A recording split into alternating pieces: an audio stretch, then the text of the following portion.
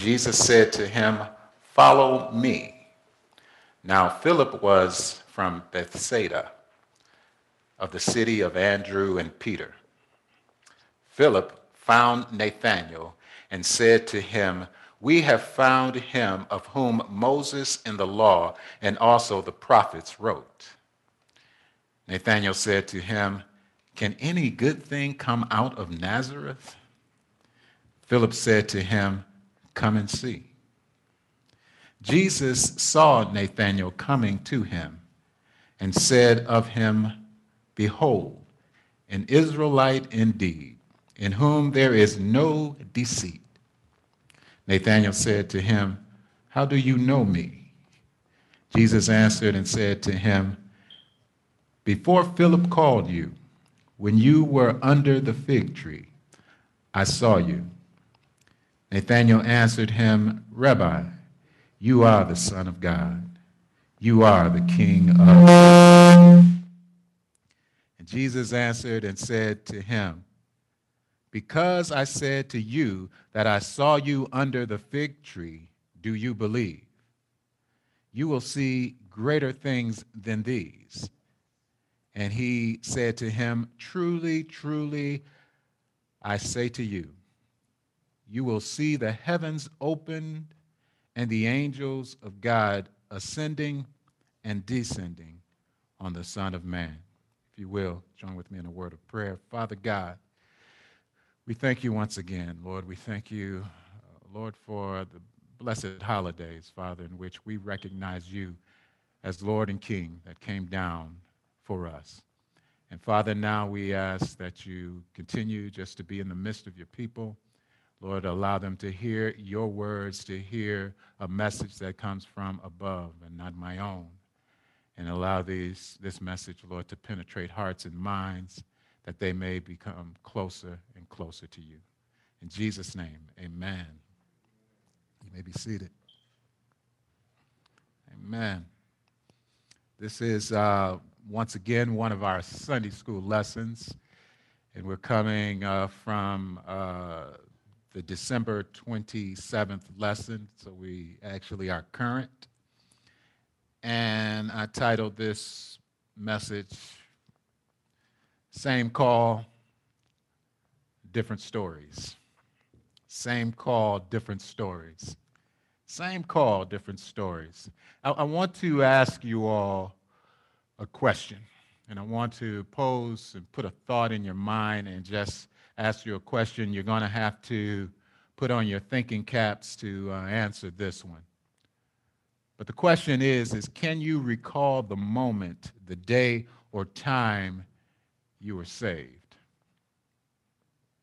That you were convinced that Christ is who he said he is. And your life changed now. Your life changed. You couldn't live the same anymore. Your life changed, and you became a follower of Christ. Can you recall that day, that moment, or that time in which that occurred? And for others, I'll ask you another question. Can you remember the moment, the day, or the time you rejected him? When you were convinced that Jesus wasn't who he said he is. And then you continue to live the way you lived, unapologetically and without excuse. Can you recall that moment in which you rejected him? See, whatever the circumstances surrounding our receiving or our rejecting, if there's a God or if there's not a God, did he send his son or did he not send his son? See, it always comes down to a simple personal question with eternal implications. And we must answer this question all the days of our lives. All the days of our lives. And this question is, what will you do with Jesus? What will you do with Jesus? In today's text, we'll see some folks that Jesus approached. We'll see two in particular. We'll see Philip and Nathanael. And we're going to go over a bit of their response, and we're going to see what we can glean from this episode, if you will. Now, remember that the theme of this quarter is preparation of disciples, right? So we're going to see how this can prepare us more as his disciples. Amen. So Philip was approached by Jesus, and we see in the 43rd verse, it says that the next day he, Jesus, proposed to go into Galilee. So he left where he was baptized, and John the Baptist had baptized him, and he chose to move on down to Galilee. And when he came to Galilee, he found Philip, and Jesus said to him, "Follow me." That's all we have. That's all we have. Jesus came to him, said, "Follow me." And obviously he followed by the verses that follow, right? Now, when we dig a bit more, and I dug a bit more and tried to learn more about Philip, the Bible doesn't give much information about him. His name means lover of horses. How that fits, I don't know. He has a Greek name, right? He was the only apostle or the only disciple. If you look in the list of disciples, he's the only one listed with a Greek name. Some say maybe he was a Hellenist, meaning that he grew up in a Greek or foreign population and not necessarily in a Jewish population. But the point is, though, is that he the only disciple that actually was listed with a Greek name. Obviously, he had another name. Philip had another name because most folks back then had at least two names. Amen. Dug a little bit and read of what John MacArthur had stated about him. John MacArthur did a character study of Philip, and he said this. He said that Philip was a man of limited ability. But believe it or not, they all were. They all were. All the ones that Christ chose had limited ability, right? They were fishermen. In addition to that, he said that he was a man of weak faith and imperfect understanding. I can relate to that, right? He said also that he was a skeptic, analytical, pessimistic, reluctant, and unsure. He was a by-the-book type of guy. And he was facts and figures type of guy. That's what John MacArthur stated about him, just by what you can glean from the other sources. It also says traditionally he was one of the first martyrs. He died shortly after James, a few years after James. And in fact, it was stated that he died by being stoned to death in Asia Minor. But it also states that he left a significant impression upon this earth because he led many to Christ. So his faith didn't remain weak, and his disposition didn't remain doubtful or skeptical or pessimistic. In fact, he became one full of hope, and he was able to transfer that hope to others. But yet, what's interesting here and what's relevant now is the exchange between he and Jesus. Jesus came and said, "Follow me." And without hesitation, Philip followed. Without hesitation. Next, as we go on in our scripture lesson text, we see that he had an encounter with Nathanael. Nathanael's name means God has given, and scholars have concluded that Nathanael and Bartholomew, they are the same person. They are the same person.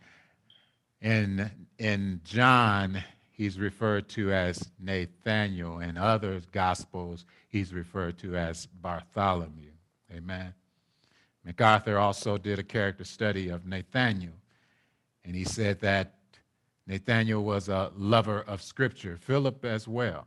In fact, it goes on to say that Philip and Nathanael, they were friends, they were buddies, and more than likely they may have studied together and may have even gone to school together, because all of these brothers who became apostles were in the same region or in the same city. What was interesting too is that he said that Nathanael had a prejudice. He was prejudiced.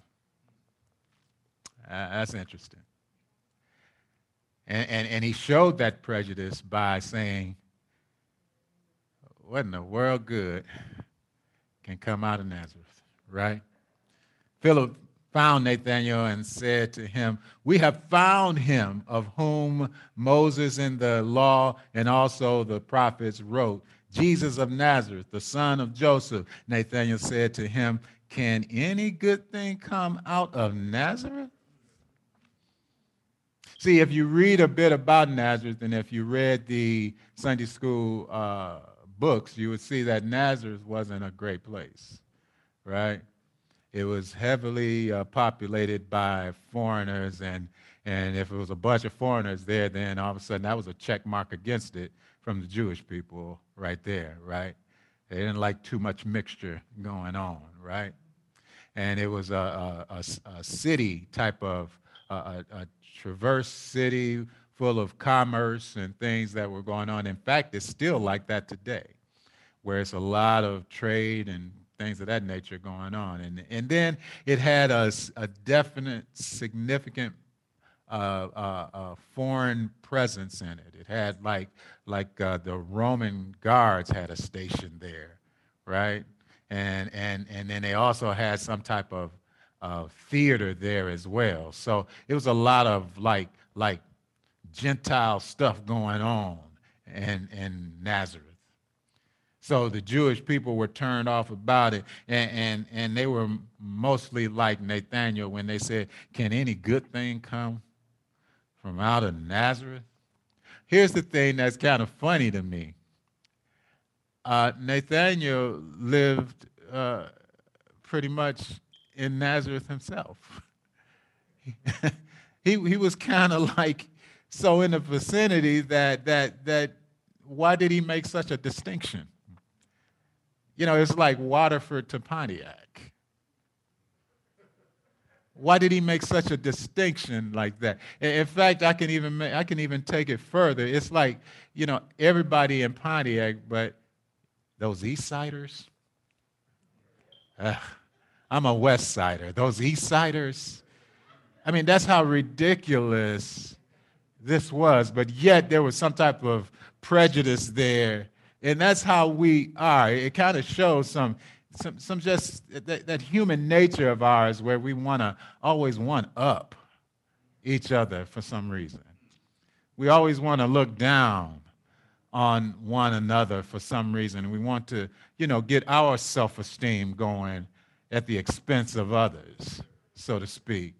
And it's that type of prejudice that Nathanael was showing. But he wasn't a hypocrite.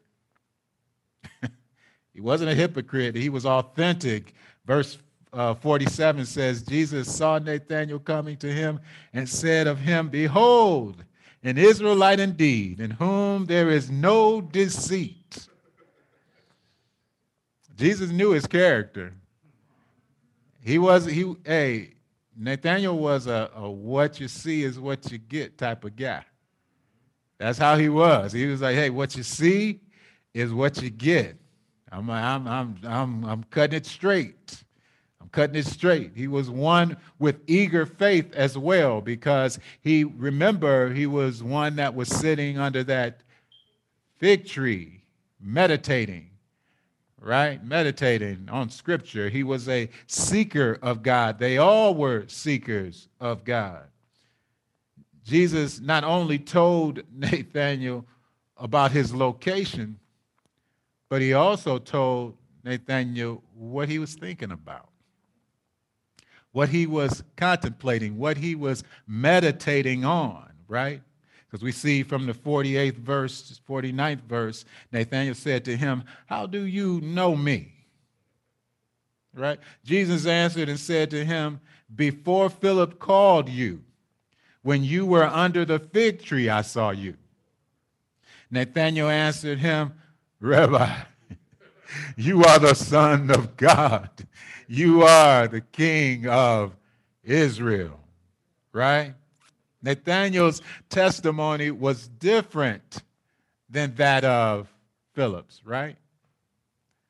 And that's why I said same call, but different stories, right? Nathanael's testimony was different than that of Philip's, right? Nathanael had his share of questions for Jesus. He was trying to be an investigator, so to speak. He was one that had a bunch of questions and tried to figure out what Jesus was all about. In other words, when Jesus greeted him with that, a true Israelite, one of no deceit, he kind of looked back and said, "How you know me? How you know me? Are you trying to flatter me just to follow you? Are you trying to talk, sweet to me just so I can follow you? How you know me?" Right? And he had his questions, and he was investigating, so to speak, Jesus. See, although Philip followed without hesitation, Nathanael had a different story. He wanted to figure out, okay, who is this character that's talking to me? Right? Different stories, but that same call, that same call. And we can glean from these two characters as well. The first thing we can glean is we can observe that note that God sovereignly seeks and calls us. Right? That's the first thing we should note. God sovereignly seeks and calls us. Even though Philip had said in verse 45, we found him. Now, what is true is verse 43, and Jesus went to Galilee and found Philip. Right? God sovereignly seeks us, and it brings us back to something that we had discussed before, how God calls us. How God calls us, and we described and talked about before how there are two calls. There's the effectual call, and then there's the general call. That general call goes out to everyone, and it's an invitation for all to come. To the utmost, Jesus saves. Come, come. But then there's the effectual call, and that effectual call says that when God calls, you coming. You coming. You coming. Now, it may not be, the same time I came, but you coming. Right? It may not be 2020, but you coming. Because when he calls and that effectual call goes out, it's no doubt about it. You coming. It reminds me of how I was called to the ministry, right? I was like, I ain't going. I'm not, no. I don't care what you say. I'm not minister. I'll play, and hopefully one day I'll play, and I'll be doing albums and everything else. But nah, preaching, no way. And then I was on my way home, living in Southfield, and he bugged me so much. That Holy Spirit bugged me so much. I was literally crying all the way down Telegraph. What do you need for me to do? What do you want me to do so you can leave me alone? You coming. You're going to come, right? And God calls, and he calls with an effectual call. So God calls, and when he calls, we cannot ignore. He sovereignly seeks, and he sovereignly seeks us. Amen. The second thing we can get from this is our second observation, is that Philip's response to the call was without hesitation, right? But you would have named Nathaniel, you could have named, rather, Nathaniel Doubting Nathaniel. You could have, right? Rather than Doubting Thomas, it could have been a Doubting Nathaniel, right? Because Nathaniel, he hesitated. He wanted to see what was going on. He wanted to investigate before he came, right? And we all have our stories, as I stated, and some come to Christ like just real simple. As some would say, it's a vanilla testimony. You know, I just knew I needed him. Boom. That's it. And others come with like spectacular stories. You know, I was on my deathbed and I just looked up and Gabriel was there. And he said, come, you need to go to Christ. You need to be, and that's their testimony. You know, it's like a spectacular testimony. And some are testimonies that are different. Amen. That are more simple. Amen. But either way, the point is this: we have a testimony that will reach someone. Amen. We have a testimony that will reach someone. Rather it be a simple testimony or a spectacular testimony. Either way, it's a testimony that can engage someone. It's a testimony that someone can receive and relate to, and then that can draw them. Amen. God can use that to draw them. Here's the other thing, other observation that we can pull from this. He didn't get into he, meaning Philip, didn't get into some big debate with Nathaniel, right? When Nathaniel said to him, you know, can any good thing come from Nazareth? He didn't say, well, brother, can anything good come from Cana? From Cana? I mean, where you live, around your corner. See, Nazareth is this, and Cana is this, and then he could have gone and talked and listed all the particulars and everything else, and gave this grand argument. No. What he did is he gave his testimony, right? He gave what God gave him, and then after that he said, "Come and see." Come and see. It wasn't like a battle of wits. Who can outwit, who can out-argue one another. No, it's like, I'm going to give you what God gave me, and then come and see. Come and see. See, it's not our job to call. It's our job to go. Amen? And it's not our assignment to convince. It's not up to us to convince. It's up to us to testify, right? To testify. See, like Philip, we leave the convincing to God, the Holy Spirit. We let them know that God is inviting them. We let them know that God is inviting. There's an invitation. And God will even allow you, if you so choose, the Almighty will even allow you to investigate him.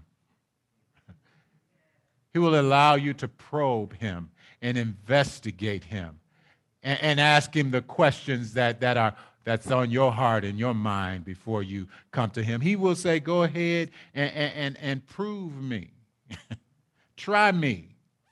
Go ahead and try me. And he'll allow you to do that if need be. But the point is like I told you all before, is I can go ahead and I can have this delicious hamburger up here and I can bite into it and I tell you, I can just testify about how delicious this burger is. I can tell you all day long about the onions and tomatoes and peppers and oh my God, how they just dance on my taste buds right now. And the mayonnaise is just enough. And it's just right. See, but no matter how much I describe this to you, you can't taste it. And that's why Psalms 34:8 says, oh, come, taste and see that the Lord is good. How blessed is the man who takes refuge in him. You got to come for yourself. See, you got at some point when you're out there and you're telling others your story, and then all of a sudden they need more proof and everything else. At some point, you got to pull out Psalms 34:8 and say, come, taste and see for yourself that the Lord is good. Amen. Your testimony, it may not be received by some, and another's testimony may hit home for them. But the point is that your testimony will reach, will be applicable to someone. God just wants you to tell it. He wants you to share it. Share what he's given you.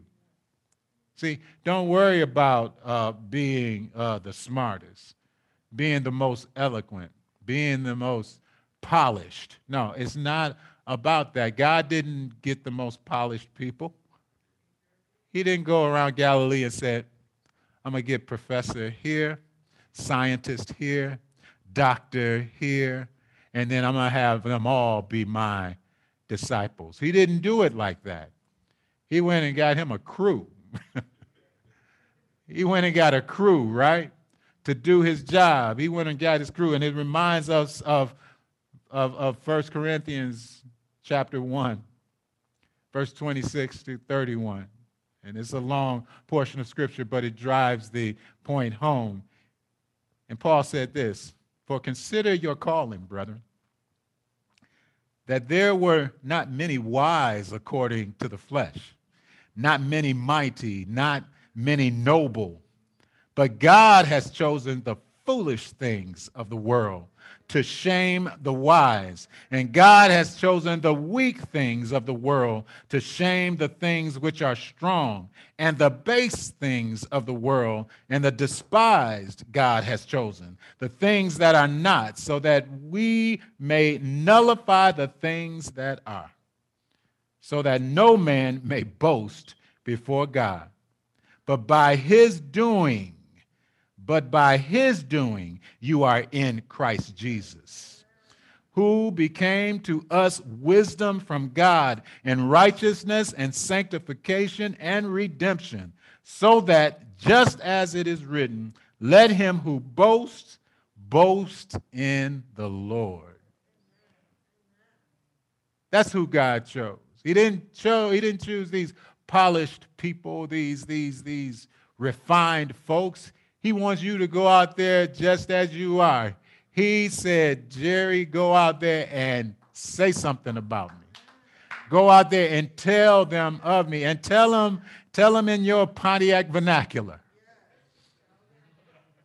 Tell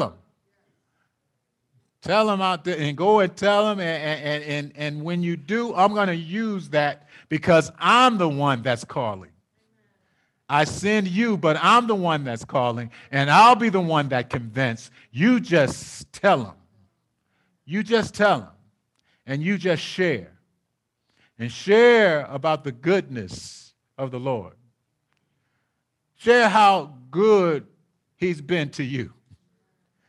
Share how he's turned your life around. Share all of the blessings that he has bestowed upon you. And you just share your story because someone else has their story, but they still have the same calling. They have that same call, and that effectual call. When God calls them, they got to come. But how can they come unless they hear? God is sending us preachers out there to go and tell somebody about him. Amen? Go and tell somebody about him. He goes on in verse 50 and 51, and Jesus answered and said to him, because I said to you that I saw you under the fig tree, do you believe? You will see greater things than these. And he said to him, truly, truly, I say to you, you will see the heavens opened and the angels of God ascending and descending on the Son of God. Now, Jesus reached back to Genesis, the 28th chapter, where Jacob had a situation, right? And he had a dream, and when he dreamt, he saw that appeared to be a ladder, right? There was this ladder, and all of a sudden he saw angels coming up and down this ladder. The ladder extended from heaven to earth, right? And Jesus basically was saying, I'm the ladder. I'm that connection between heaven and earth. So when I'm sending you out there, remember, I'm the connection, right? I am the connection. I'm the one and you believe, Nathaniel, because I told you what was in your mind and in your heart, see? But you're going to see greater things than this. You're going to see that I'm the connection between heaven and earth. And that's what we must keep in mind as well. We're not the connection. We're not the ones that call, right? We're not the ones that convince. Why put that pressure on yourself as if God needs like Mike Wins? He needs a whole bunch of them, call Mike Wins or call Lee. Just call Lee Freed. As if he needs a team of lawyers to come and argue his case. He doesn't need that. Now, don't get me wrong. Study to show yourself approved so that you will have an answer. But here it is. When God gives you what he gives you, then they don't receive it. Then what you have to say is, come and see. Come and see, because I'm not the one that convinces. I'm not the one that convicts. He is. He's the one that calls. Amen. He is the one that is connecting heaven and earth. Amen. It's so interesting how we get into this, and I was thinking about this this week. It's so interesting how we as Christians are called, and we kind of sit on the good news, and as if we're trying to keep it to ourselves, as if we've done God a favor by responding to the call. So since our response was favorable, then we should be even with God. We should be good. We should be good. See, we've done God the big favor by coming. See, what shall I render for all his blessings? Well, the fact that I came is what I render. You see what I'm saying? Somehow, all of a sudden, the Christian life, and I was talking to my girls about this, somehow, all of a sudden, the Christian life has become one where we serve conveniently.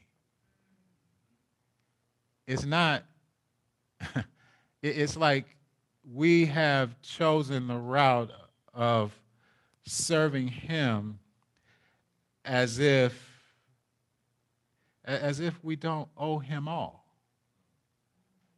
And now it's like, if I can put him or put it in my schedule, or if I can do whatever, if I can do this, then see, sacrifice is not in the mix.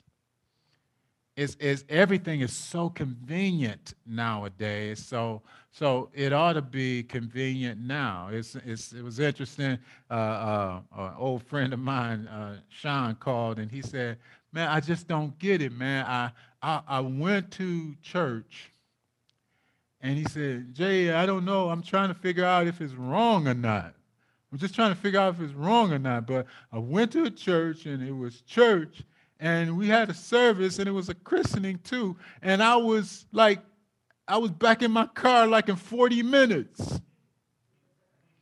I'm just trying to figure out, is it wrong, man? I don't know." But I said, no. I said, "Sean, you went to a christening." "No, man, I went to a service and a christening." And it was like about 40, 45 minutes. I mean, it was all done, and that was it. And I said, brother, it was convenient, wasn't it? And he said, yeah, it was, yeah. And he said, that's the thing. It's so convenient. And what I'm used to is serving sacrificially. It's got to, it ought to, it costs something. It costs something. It cost him everything. It ought to cost us something as well. Amen? Serving conveniently. And this is what is so interesting here, because he told us to go out and preach. And if he's preparing disciples, then these disciples ought to sacrifice. Ought to sacrifice and they ought to sacrifice egos and comforts and sacrifice their so-called self-esteem, and they need to go out there and open their mouths and tell somebody that Jesus loves them. Tell somebody that's lost and can't find their way that he is the way. Tell somebody, how can we close our mouths, keep our mouths closed while folks just go and slip off into eternity, and you don't know if they know him or not, and you don't know if they know him or not. So it goes back to the first question. It goes back to that first question. Can you remember? Can you remember the day, the time, the moment in which you were convinced that Jesus was who he said he is? That Jesus is who he said he is. Can you remember that moment in time? Or can you also remember the moment for others in which you rejected him and you continued to do your thing and go on with your life? Either way, it boils down to a serious, serious question with eternal implications. And that is, what will you do with Jesus? What will you do with Jesus? And that's the question that's before us now. What will we do with Jesus? And for those who said, I've come, I've changed my life, I've turned over the leaf, and I've got a whole new thing going on, and I got a new walk, I got a new talk, then will that be shared with others? Will that be shared with others? Are you ready to go out and tell folks, to tell others who he is? Or are you going to keep it to yourself? Or are you going to act like, hey, I'm doing good because I came? Since I've come, that should be good enough. Or are you going to go out there and tell somebody? And for those who don't know him, or those who may be standing in a place where they've rejected him, here's another opportunity. And like I said, until you die, this question will be one of relevance to you. And that is, what will you do with Christ? What will you do with Christ? You're not going to have to tell him no just once, because he's so gracious that he's going to continue time and time again to come back to you. And he's going to give you opportunity after opportunity to come to him. And here's another opportunity to come. As long as you have like breath in your body, you're going to have to entertain the question of, what will you do with Christ? And I'm hoping today that you will choose him. Come, taste and see that he's good. Just come. Just come. If you need to investigate, he says, hey, I'm open for that. Try me. Come, prove me, and I'll show you who I am. And lastly, I'll say this. He's a God that knows everything. He's a God that knows everything. Just like he knew Nathaniel, he knows you. He knows everything. This one person said the scariest attribute of God is that he's all-knowing. It says because he's like the person that's peeping through the keyhole, and he sees all your secrets. He sees all your secrets, all the skeletons, all the secrets, everything. And see, that's what makes him so uncomfortable to me, that he sees everything. But on the other side, on the flip side, that's what makes him so awesome to me, because he knows everything about me. Therefore, he can take good care. He can take good care of you. Amen. We just got to change that relationship with him. Come, choose ye this day who you will serve. And for those who are here, we're available after service, after dismissal, to talk and walk with you through that whole process. And for those out in Zoom land, we pray that you contact us, and we will be available to do the same.